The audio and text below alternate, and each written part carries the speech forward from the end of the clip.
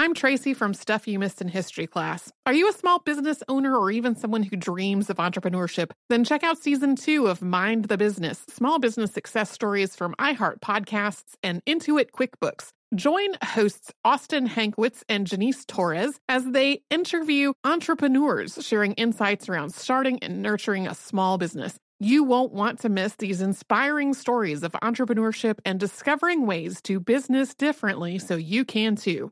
This episode of Stuff You Missed in History class is brought to you by Get Your Guide. No matter where you are going on your next travels, Get Your Guide offers great ways to connect with your destination and make memories with locally vetted, expertly curated experiences. Things just as examples. You could go whitewater rafting in the Grand Canyon. You could take a tour of Pike Place Market in Seattle with a chef. There's a London Royal Parks and Palaces tour. All kinds of options wherever you are going. So discover and book your next unforgettable travel experience at getyourguide.com.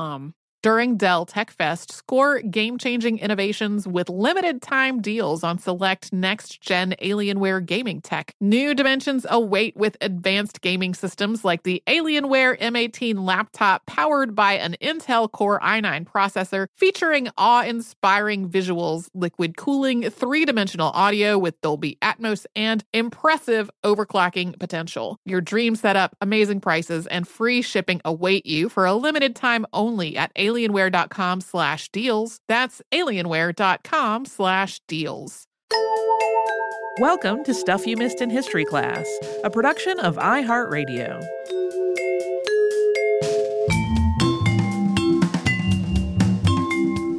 Hello and welcome to the podcast. I'm Tracy V. Wilson. And I'm Holly Fry. Not long ago, we talked about the insular cases, and I mentioned that there was one particular case that I wanted to spend more time on. I had kind of done the thing where I was like, I wish this whole episode were about this one case. That was Gonzales versus Williams, which the U.S. Supreme Court decided in 1904. So some scholars consider this to be one of the insular cases. Others don't. There are just lots of different ways of grouping and looking at all those decisions. There were a couple of reasons why it really caught my attention while I was researching that earlier episode. One is that most of the insular cases were about goods and tariffs. The first ones to be decided are sometimes called the insular tariff cases. That's how much the focus was on tariffs. This one, though, was not about goods. It was about a person and her family. And this was also the first time that the Supreme Court really looked at the question of Puerto Ricans' citizenship status. Although, as we were going to talk about, they looked at the question. They didn't decide on an answer to it. So we're not going to go back over the entirety of the insular cases since our episode on those came out just a few weeks ago. But just for a brief refresher, this was a collection of U.S. Supreme Court cases decided after the Spanish-American War related to territory that the U.S. had acquired in the Caribbean and the Pacific. At the time, that included Puerto Rico, the Philippines, Guam, Hawaii, and part of the Samoan archipelago. Prior to this, whenever the United States acquired new territory, it was just taken for granted that that territory would ultimately become one or more states. But these court decisions established the idea that unlike all the other territory that the U.S. had acquired before, these islands were unincorporated. Their status as a territory was not a temporary stop on the way to becoming a state. They could remain territories indefinitely. They belonged to the United States, but were not fully part of it. The court described these territories as home to, quote, alien races, and their citizens were not considered U.S. citizens or entitled to all the same constitutional rights that U.S. citizens were. The first batch of insular cases was decided in 1901, and the cases that followed continued to revise and clarify how the court interpreted the status of these territories and the people who lived there. Gonzales versus Williams was decided in 1904, and it involved the case of Isabel Gonzales, who had been born in Puerto Rico in 1882. When Isabel was born, Puerto Rico was under Spanish control, and Spain made a distinction between peninsulares, or people born on the Iberian Peninsula, and criollos, or people of Spanish descent born in its colonies. People born in Puerto Rico were considered Spanish subjects unless their father was a Spanish citizen, either born on the peninsula or nationalized. The Spanish-American War took place when Isabel González was about 16, and after the war ended, Spain ceded Puerto Rico to the United States. The U.S. also gained control of Guam and the Philippines, and Cuba became an independent nation, although it was initially occupied by the United States. The Treaty of Peace between Spain and the U.S. that formally ended this war was very careful in how it talked about the people who were living in what had been Spanish territory. Spanish subjects who were native to the peninsula and were living in the ceded territory were allowed to stay and retain all their property and business, and to retain their Spanish citizenship if they declared their intent to do so in court within a year. But, quote, the civil rights and political status of the native inhabitants of the territories hereby ceded to the United States shall be determined by the Congress. Congress didn't determine the civil rights and political status of the native inhabitants of those territories right away, though. In terms of Puerto Rico, President William McKinley signed the Foraker Act, or the Organic Act of 1900, into law on April 2nd of 1900. The Foraker Act came up in our episode on the insular cases because one of its provisions was a tariff on goods moving between Puerto Rico and the United States. So in that case, the Supreme Court was looking at whether that tariff was constitutional.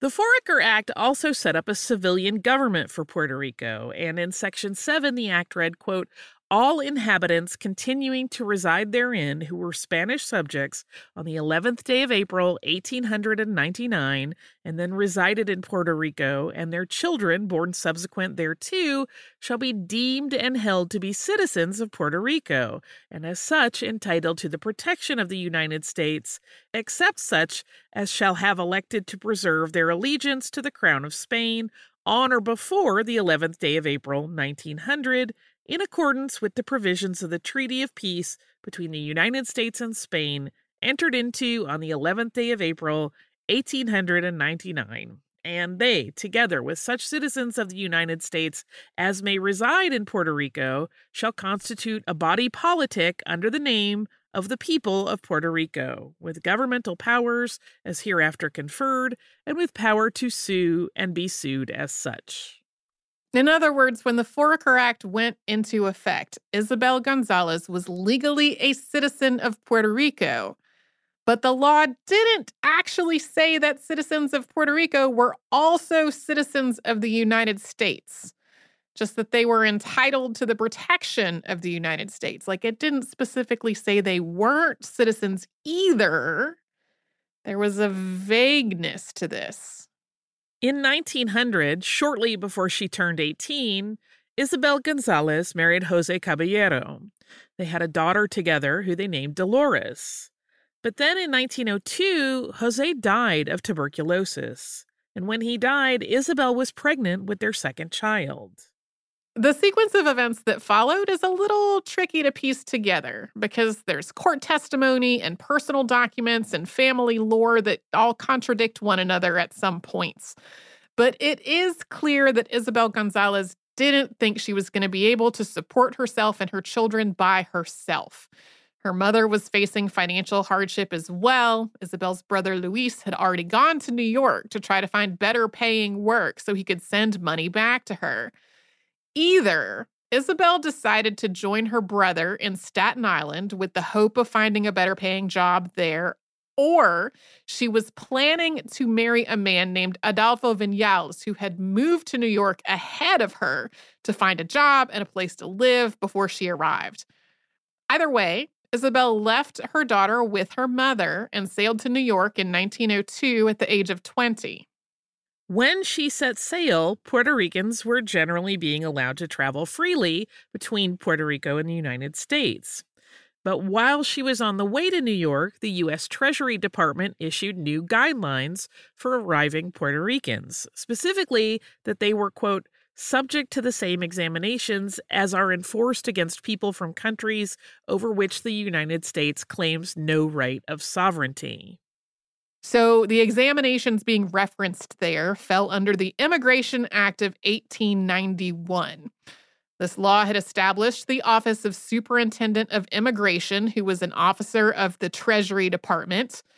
If you were thinking, why was the Treasury Department having anything to do with this? That's why. This law required the commanding officers of arriving vessels to report the name, nationality, last residence, and destination of any, quote, aliens on board. The law empowered inspection officers to remove people from the ships for examination and to detain them. And it also made the Marine Hospital Service responsible for any medical examinations. This law stated that, quote, the following classes of aliens shall be excluded from admission into the United States, in accordance with the existing acts regulating immigration other than those concerning Chinese laborers. These terms are outdated, heads up.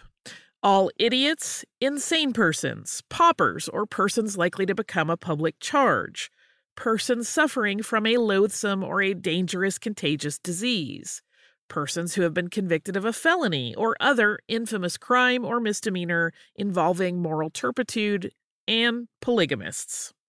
The law also barred anyone whose passage had been paid for by someone else, with certain exceptions. The law specified that people attempting to enter the U.S. unlawfully would ideally be sent back on the same ship that they had arrived on. Isabel González was refused entry into the United States because officials thought she was likely to become a public charge, and she was detained at Ellis Island. We will have more on that after a sponsor break.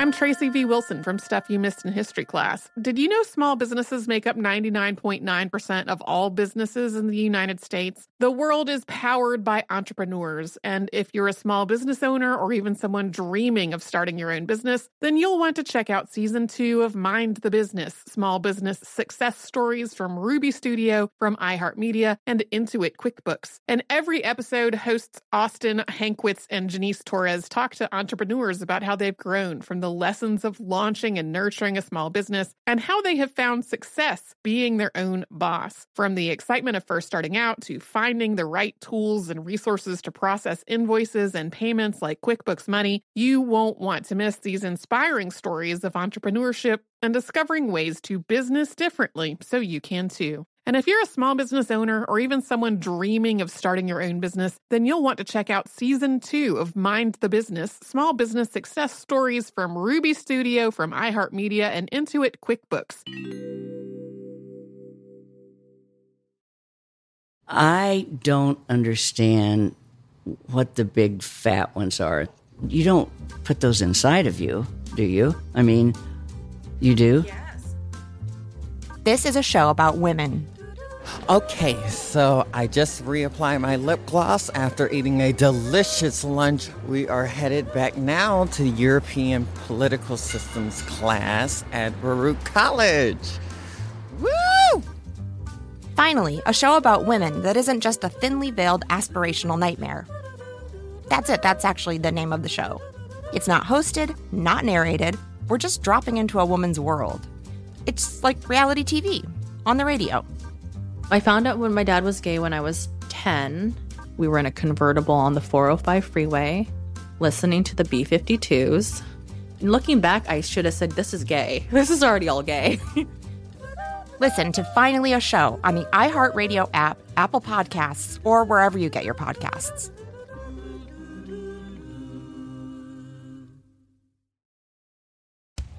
Hi, this is Shannon Doherty, host of the new podcast, Let's Be Clear with Shannon Doherty. You may know me from, 90210, Charmed, Mallrats, Heathers. Probably also know me from my stage 4 cancer diagnosis and sharing that journey with so many of you.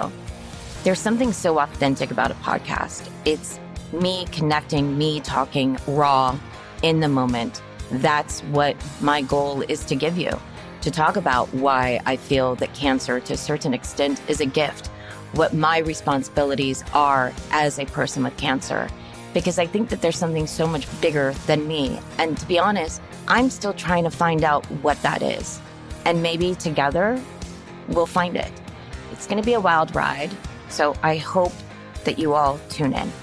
Listen to Let's Be Clear with Shannon Doherty on the iHeartRadio app, Apple Podcasts, or wherever you listen to podcasts.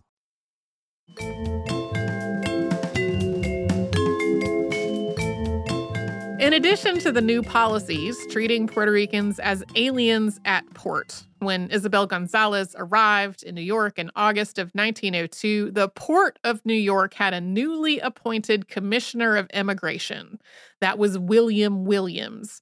Williams was aggressive about turning people away, and in his first year in office, he doubled the number of people who were excluded at Ellis Island. In particular, he was really focused on people he deemed likely to become a public charge. He ordered that anyone who was found to be traveling with less than $10 should face additional scrutiny.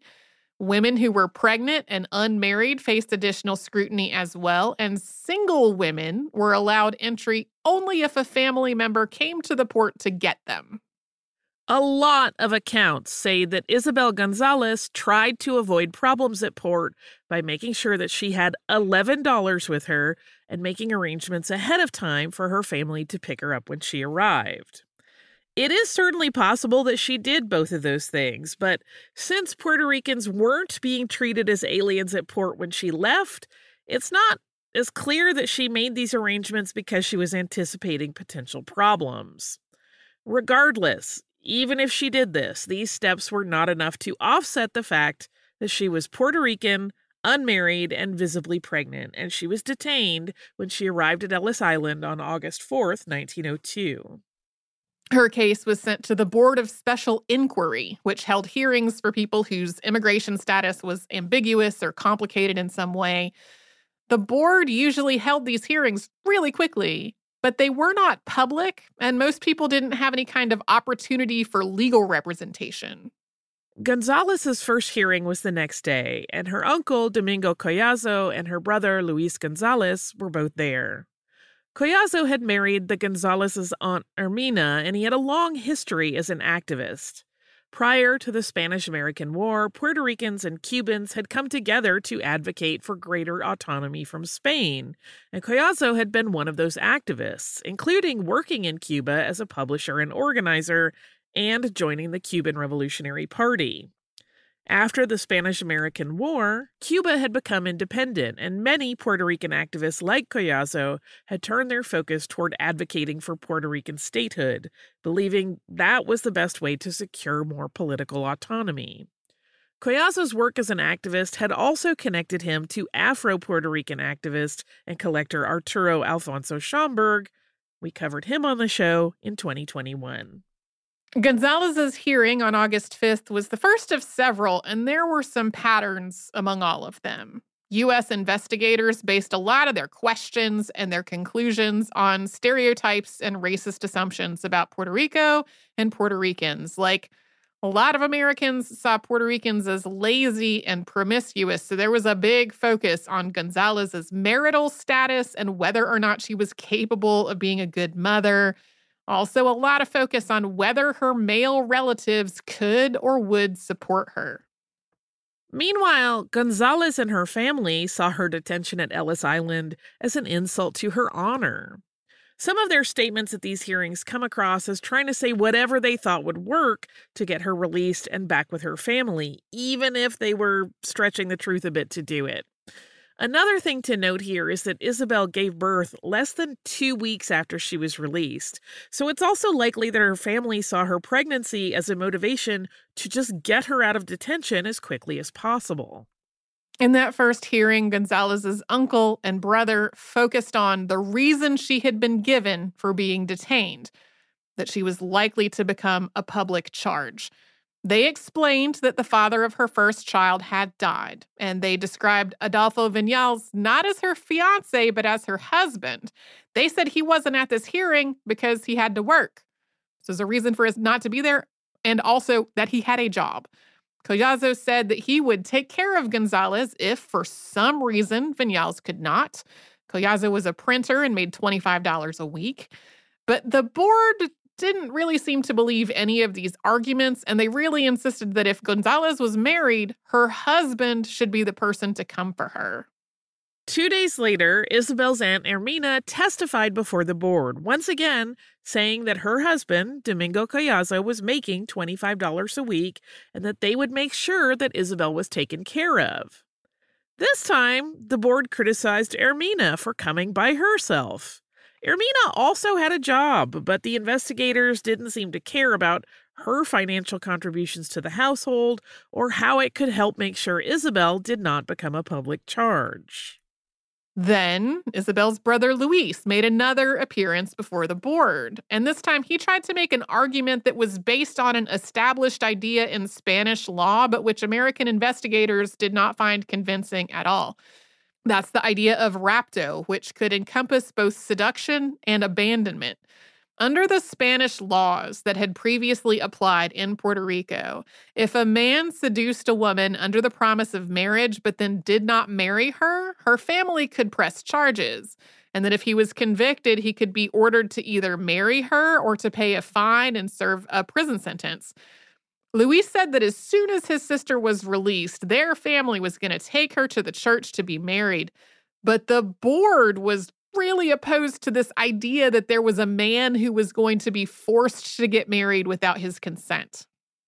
Finally, on August 18, 1902, Domingo Collazo swore out a petition of habeas corpus, which attorney Charles E. LaBarbier filed with the U.S. Circuit Court for the Southern District of New York. Isabel Gonzales was paroled pending the Circuit Court's decision, and on September 1, 1902, she gave birth to a daughter named Ava. On the birth certificate, Isabel's name is listed as Isabel Viñals, and Ava's father is listed as Adolfo Viñals, a mechanic.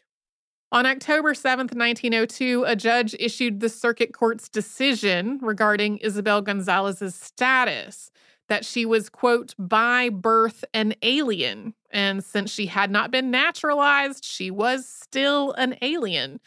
This meant that the Treasury Department could continue to treat Puerto Ricans as aliens at port. That's something that the department also applied to Filipinos shortly after this decision came out. But since she was now married to Adolfo Viñals, immigration officials really no longer had any cause to refuse her entry into the United States. A lot of the writing about these hearings and the Supreme Court case that followed make Isabel Gonzales sound sort of like a passive participant, with various officials trying to keep her out of the U.S. and lawyers and family members making arguments on her behalf. But at this point, she could have dropped this whole issue since she was now in the U.S. Instead, she tried to use her experience to prove that all Puerto Ricans should be considered U.S. citizens, and that meant taking this matter to the Supreme Court. Yeah, we don't have like a lot of personal reflections from her that I know of, but there is a lot of evidence that she was like the active instigator of this effort to bring citizenship to everyone in Puerto Rico. And we will have more on that after a sponsor break. I'm Tracy V. Wilson from Stuff You Missed in History Class. Did you know small businesses make up 99.9% of all businesses in the United States? The world is powered by entrepreneurs, and if you're a small business owner or even someone dreaming of starting your own business, then you'll want to check out Season 2 of Mind the Business, Small Business Success Stories from Ruby Studio, from iHeartMedia, and Intuit QuickBooks. And every episode, hosts Austin Hankwitz and Janice Torres talk to entrepreneurs about how they've grown from the lessons of launching and nurturing a small business and how they have found success being their own boss. From the excitement of first starting out to finding the right tools and resources to process invoices and payments like QuickBooks Money, you won't want to miss these inspiring stories of entrepreneurship and discovering ways to business differently so you can too. And if you're a small business owner or even someone dreaming of starting your own business, then you'll want to check out Season 2 of Mind the Business, Small Business Success Stories from Ruby Studio, from iHeartMedia, and Intuit QuickBooks. I don't understand what the big fat ones are. You don't put those inside of you, do you? I mean, you do? This is a show about women Okay, so I just reapplied my lip gloss after eating a delicious lunch. We are headed back now to European Political Systems class at Baruch College. Woo! Finally, a show about women that isn't just a thinly veiled aspirational nightmare. That's it. That's actually the name of the show. It's not hosted, not narrated. We're just dropping into a woman's world. It's like reality TV on the radio. I found out when my dad was gay when I was 10. We were in a convertible on the 405 freeway, listening to the B-52s. And looking back, I should have said, this is gay. This is already all gay.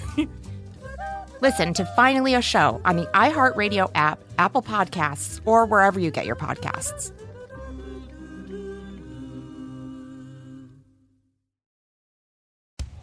Hi, this is Shannon Doherty, host of the new podcast, Let's Be Clear with Shannon Doherty. You may know me from, 90210, Charmed, Mallrats, Heathers. Probably also know me from my stage 4 cancer diagnosis and sharing that journey with so many of you.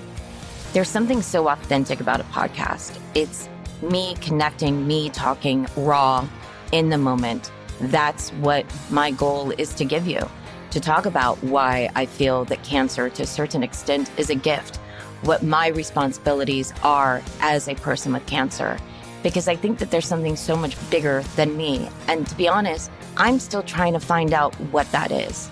And maybe together, we'll find it. It's going to be a wild ride, so I hope that you all tune in. Listen to Let's Be Clear with Shannon Doherty on the iHeartRadio app, Apple Podcasts, or wherever you listen to podcasts.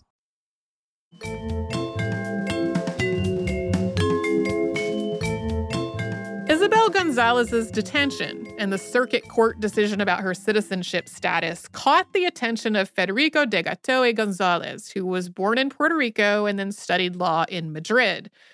Like Isabel's uncle, Domingo Collazo, de Gato had been an advocate for Puerto Rican self-government and autonomy prior to the Spanish-American War. That included traveling back to Spain in pursuit of that goal. The Foraker Act had granted Puerto Rico one non-voting representative in Congress. That was a commissioner to the House. Federico de Gato was the first person elected to that role, and he was serving as commissioner as all of this was happening. One part of de Gato's campaign platform had been the idea that Puerto Ricans were already U.S. citizens and needed to be acknowledged as such. Once he was in Washington, D.C., he had started aggressively looking for ways to push this issue. He kept an eye out for court cases or other legal action involving Puerto Ricans, and his office fielded calls from Puerto Ricans in the Caribbean and in North America about issues related to their civil rights. For his own part, he tried to apply for a U.S. passport, which in theory would have identified him as a U.S. citizen once it was issued.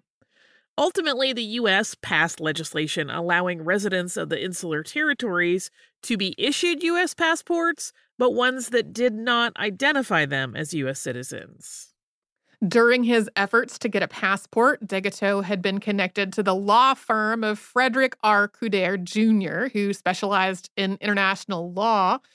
Couder's father was also a prominent lawyer, and both of them were really well connected in Washington, D.C. and New York. Couder had been one of the attorneys on two of the first insular cases, DeLima versus Bidwell and Downs versus Bidwell.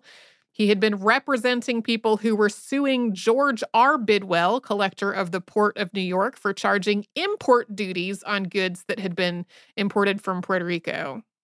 So it makes total sense that both Couder and de Gato would be interested in Gonzalez's case and in the possibility of taking it to the Supreme Court.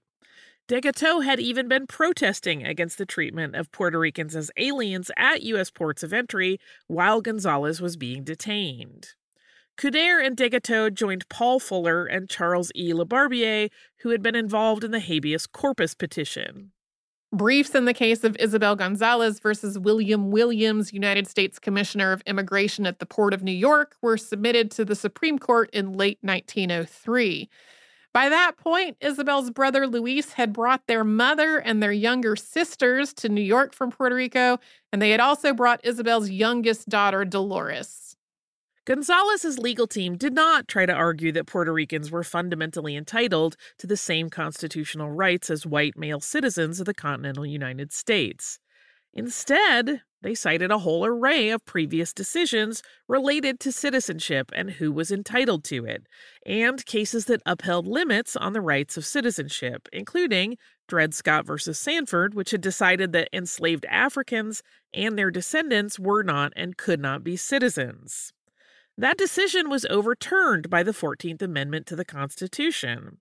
And they also argued that there could not be an American alien. We should note that this legal team was not arguing broadly on behalf of all the residents of all the insular territories. They were focused only on the citizenship status of Puerto Ricans. This was in part because the idea of citizenship for Filipinos was incredibly contentious. As we talked about in our episode on the insular cases, if Filipinos became U.S. citizens, roughly 10% of the U.S. population would then be Filipino. A lot of people found that idea incredibly threatening, largely because of racism and prejudice. Gonzalez's lawyers also did not try to argue that all citizens were entitled to the same rights and status through citizenship. For example, women could be U.S. citizens but did not have a constitutional right to vote. Children were citizens but had very few political rights. They were basically building an argument that there was already room for Puerto Ricans to be citizens within the definitions of citizen that the United States was already using, but that making Puerto Ricans citizens would not necessarily confer any rights beyond what they were already considered to have. They made comparisons to other imperial powers that similarly had different classes of citizenship for different groups of people. I found a lot of this really hard to read. Of course. Just as one example, Couder's treatment of indigenous people in these arguments could be really dismissive and inaccurate. He sort of portrayed them as scattered bands whose disappearance in the face of westward expansion was inevitable, and then compared that to Puerto Rico's established population of almost 1 million people. So the argument was, of course, Puerto Ricans should become citizens. There were hundreds of thousands of them in Puerto Rico, but indigenous people in the continental U.S. didn't need to be citizens in this argument because they were part of other sovereign nations and kind of disappearing anyway.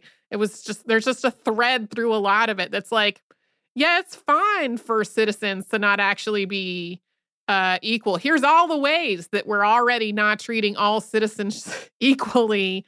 At this point, most indigenous people were not considered citizens. And that's fine. Yeah, it hurt me a little. Yeah.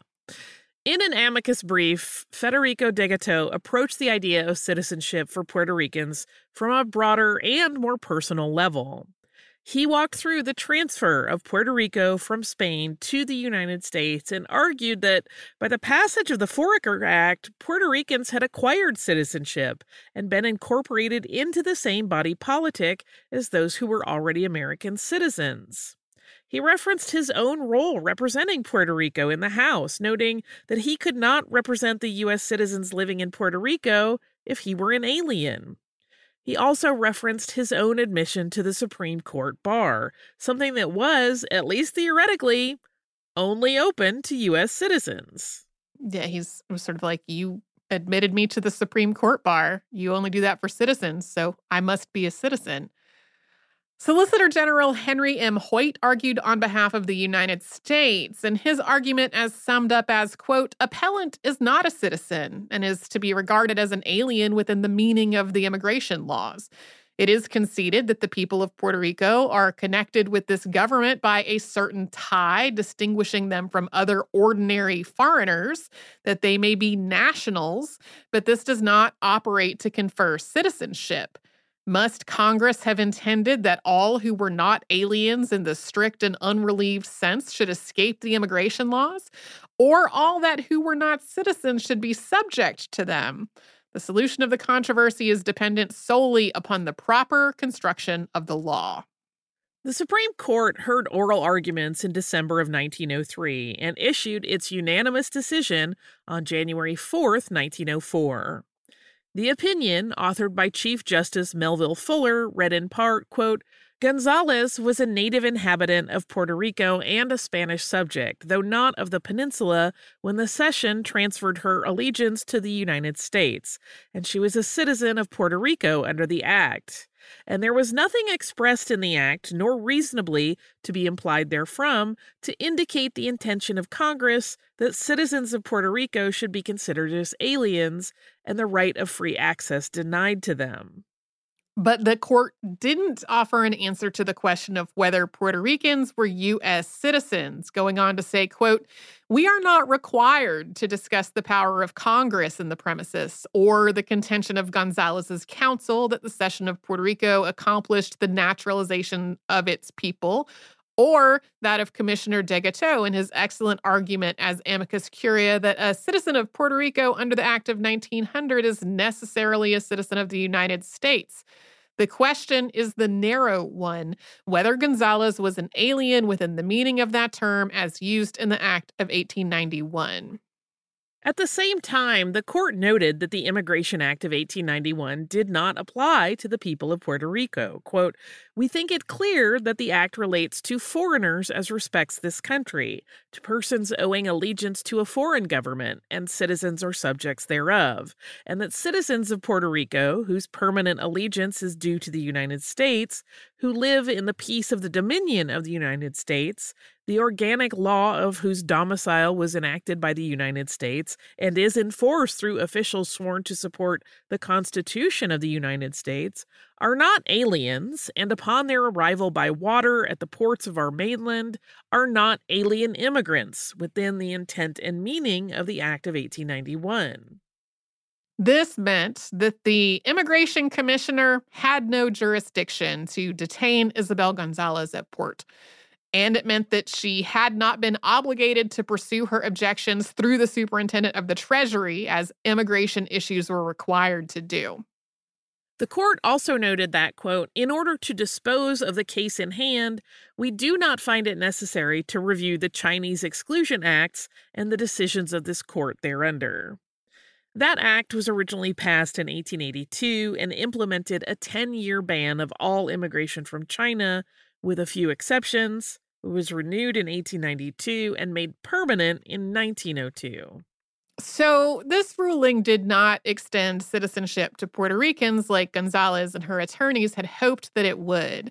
But González did continue to advocate for Puerto Ricans in both Puerto Rico and the United States after this point. Among other things, both she and her uncle, Domingo Collazo, wrote a number of letters to the editor that were published in the New York Daily Tribune and in the New York Times. In a 1905 letter to the editor at the Times, González asked why the U.S. used tariffs to protect its rice exports from Louisiana, but not coffee exports from Puerto Rico. In another letter that year, she described the United States as violently forcing Puerto Rico to abandon customs and traditions that had come about from being a Spanish colony for hundreds of years, including cockfighting, bullfighting, and relaxing during the Sunday Sabbath. She suggested that the U.S. should instead follow Britain's model of settling matters related to Hindus and Muslims in India through their own respective religious laws. This is a pretty optimistic view of Britain's direct rule over India, but her point was that the United States was forcibly imposing its own laws and customs onto Puerto Rico rather than respecting the laws and customs that were already in place there. In August of 1905, González wrote a letter to the Times in which she described loving astronomy and how, when she lived in Puerto Rico, she thought that in the U.S., the equipment and machinery needed to study astronomy would be available to everyone. After coming to the U.S., she was disappointed to find that this was not the case, but hoped that a philanthropist in the vein of Andrew Carnegie might fund such an endeavor one day. In November of 1906, González wrote a letter to the New York Tribune correcting its earlier reporting on Puerto Rican citizenship. This letter read, quote, "Sir, permit me to congratulate you upon your article under the caption Citizenship for Puerto Ricans. It is indeed encouraging and refreshing to see an influential paper like the New York Daily Tribune advocating the reforms which will lift Puerto Rico from its present anonymous political status to that of a robust child with a proud name and standing under the American flag. It is not true, however, as you state in your leader, that the Puerto Ricans, quote, are subjected to our immigration laws as aliens. I happen to be the cause of the removal of that law as it was applied to Puerto Rico and Filipinos. The Supreme Court of the United States declared it unconstitutional in my case, Gonzales versus Williams, in 1904, 2 years after I was detained at Ellis Island as an alien liable to become a public charge. 4 years have elapsed since then, and the forecast of my jailers has not as yet been fulfilled. On the contrary, I am a useful member of the Puerto Rican colony of New York, and I have lived long enough to see your patriotic tribune pleading for the hardworking and loyal Puerto Rican. New York, November 23rd, 1906, Isabel González. Most of Gonzales's letters to newspaper editors seem to have been printed in 1905 and 1906. It's possible that changes to her personal and financial situation played a part in that. She and Adolfo Viñals had a son together, Adolfo Jr., as well as a daughter who died in infancy. But eventually, Viñals returned to Puerto Rico, apparently abandoning Gonzales and his son and stepchildren. Isabella's daughter Ava started living with the Collazos and seems to have eventually been informally adopted into that family. Dolores was placed in an orphanage. Her financial situation does seem to have turned around, though, and when Isabel married Juan Torres in 1915, their marriage documents described each of them as widowed. They eventually moved to New Jersey, where she lived until her death on June 11th, 1971. There's probably a lot more to be discovered about her life outside of this case. A lot of what's out there today is thanks to the work of historian Sam Ehrman and Gonzalez's great-granddaughter, Belinda Torres Mary. In 2018, Ehrman published a book called Almost Citizens, Puerto Rico, the U.S. Constitution and Empire, and that looks at this case in the broader context of Puerto Rican and U.S. history. In 1917, President Woodrow Wilson signed the Jones-Shafroth Act. It outlined a Bill of Rights for Puerto Rico and established a bicameral legislature with a governor appointed by the president. This act gave both the Puerto Rican governor and the U.S. executive branch veto power over the Puerto Rican legislature's decisions. This law also extended statutory citizenship to Puerto Ricans, meaning that citizenship came from a law and not from the Constitution. So while this law made most people born in Puerto Rico citizens of the United States, they still did not have all the same constitutional rights and protections as citizens born in one of the states. Puerto Rico was also still a territory without all the constitutional protections or autonomy that applied to the states. 2 months later, the U.S. passed the Selective Service Act. This was as World War I was happening. This established a military draft, and that draft also applied to Puerto Ricans. And the fact that these two things happened one right after the other led to an almost conspiracy theory, which was that the United States had extended citizenship to Puerto Rico in order to get access to more soldiers as it prepared to enter the First World War. There are several problems with that idea, though. A big one is this act required all men, not just citizens, to register for the draft, and it ultimately applied to the U.S. territories of Alaska, Hawaii, and Puerto Rico. So Puerto Rican men would have been required to register for the draft regardless of whether Puerto Ricans had first been made citizens. If you are wondering why that draft did not apply to the Philippines, the status of the Philippines was a little bit different from other territories thanks to the Philippine Autonomy Act of 1916. The Philippines established a National Guard with the intent of its becoming part of the American Expeditionary Force, and more than 14,000 people volunteered. But the U.S. was reluctant to accept this proposal, and the war ended before the Philippine National Guard could be federalized. This whole topic of Filipino and Puerto Rican soldiers during World War I is like a whole other topic. I feel like there was clearly like some of the reluctance of the U.S. to accept these soldiers into the U.S. armed forces like was clearly motivated by racism, but that's like sort of a whole other thing. There were definitely wartime factors involved with extending citizenship to Puerto Ricans, including the fact that after the opening of the Panama Canal, Puerto Rico lay along major shipping routes. But advocates, including Domingo Collazo, had been trying to get a citizenship law passed for years. There was political wrangling over this through multiple presidential administrations and sessions of Congress. So it was not something that just sort of happened out of the blue immediately before the passage of the Selective Service Act. Other laws continued to refine who was eligible for citizenship in Puerto Rico until the Nationality Act of 1952, which declared that all people born in Puerto Rico on or after January 13th, 1941, were U.S. citizens at birth. Today, Puerto Rico is still considered an unincorporated U.S. territory, with one non-voting commissioner in the House of Representatives. And Puerto Rico does not have delegates in the Electoral College during presidential elections.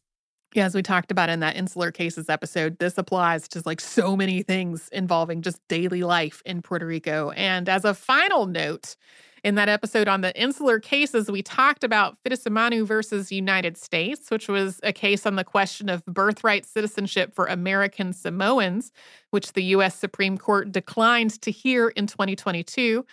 Descendants of Dred Scott and Isabel Gonzales filed an amicus brief in this case. Specifically, that was Lynn M. Jackson, great-great-granddaughter of Dred and Harriet Scott, and Belinda Torres Mary, great-granddaughter of Isabel Gonzales, who we mentioned earlier. Their petition was in support of the American Samoan petitioners who were calling for birthright citizenship and the overturning of the Insular Cases. So much legal doings. Uh-huh. Do you have listener mail to take us out? I do. First, I have a super quick correction. A couple of people have pointed out that at the end of our episode on Licoricia of Winchester, when we were talking about the unveiling of her statue, we were talking about how the current king of the UK, King Charles III, was supposed to be there for that unveiling, but was not there because he had COVID. I called him Charles II. It's right in the outline. And I didn't catch it. Neither of us caught it. I had a particularly hard time saying the correct words during the recording of that episode, and later realized that I also had COVID. So I feel like my mind and body were just sort of like slowly coming offline as we were recording that. So thank you to the people who pointed that out. I just said the totally wrong thing. And also we have email from Marcy. Marcy says, "Hi, Holly and Tracy. I'm a teacher spending my summer break getting caught up on past episodes I missed during the school year. Today, while fixing dinner, I was listening to the Scott Joplin episode. I found the inclusion of the maple leaf rag so charming. However, when I listened to the pod, I listened at 1.5x speed. The effect on the pace of the music caused me to giggle and brought a Charlie Chaplin-esque scene to mind. I had to stop cooking, turn the speed back to 1x, and then listen again to really take it in. Thank you for all of your hard work and research. As I teach, I find myself telling my middle school students, I listened to a podcast about that once. It sort of turned into a great way to get the whole class to roll their eyes simultaneously. When I geek out over history or science during class discussions, the kids asked if I learned factoids I share in a podcast. Anyway, here's my offering of our furry family member, Stella. She is a mini satin rabbit and spends summers home with me in the school year in my classroom, hopping around between desks and over the feet of teenagers. This summer, she has tested her athletic prowess by jumping on top of various furniture pieces. Today, she contemplated jumping to the top of my children's bookshelf. She thought better of it. Anyhow, keep up the excellent work. I can't wait to see what topics come up in my class discussions this year that allow me to pull out my catchphrase and get the eyes rolling. Marcy, number 1, what a beautiful bunny rabbit. Oh, bunnies are so sweet. I want to pet Stella so much. She looks so soft. Also, this or intentionally listen at 1.5 speed really cracked me up for 2 reasons. One is that we talked in that episode about Scott Joplin's strong feelings that his music not be played too fast. And so the idea of listening to it at 1.5 speed made me laugh. And then also I was listening to an old episode recently to make sure it was going to be okay to use as a Saturday classic. And somehow my phone, which was in my pocket with the screen off, suddenly shifted into 1.25 speed, which was just enough that I thought, I was like, did we drink too much coffee? Like, what's happening? It took me a second to realize what had happened. So anyway, There's no such thing as too much coffee, Tracy. So thank you so much, Marcy. Thank you for these pictures. I love the story. Thanks again to the folks who corrected us about saying Charles II instead of Charles III. If you'd like to send us a note, we're at historypodcast@iheartradio.com, and we're all over social media at Missed in History. You can subscribe to our show also on the iHeartRadio app or wherever you like to get podcasts.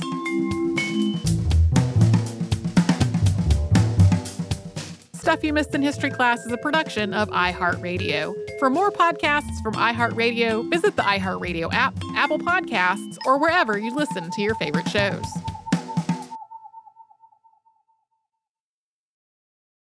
You don't put those inside of you, do you? This is a show about women. I mean, you do? Finally, a show about women that isn't just a thinly veiled aspirational nightmare.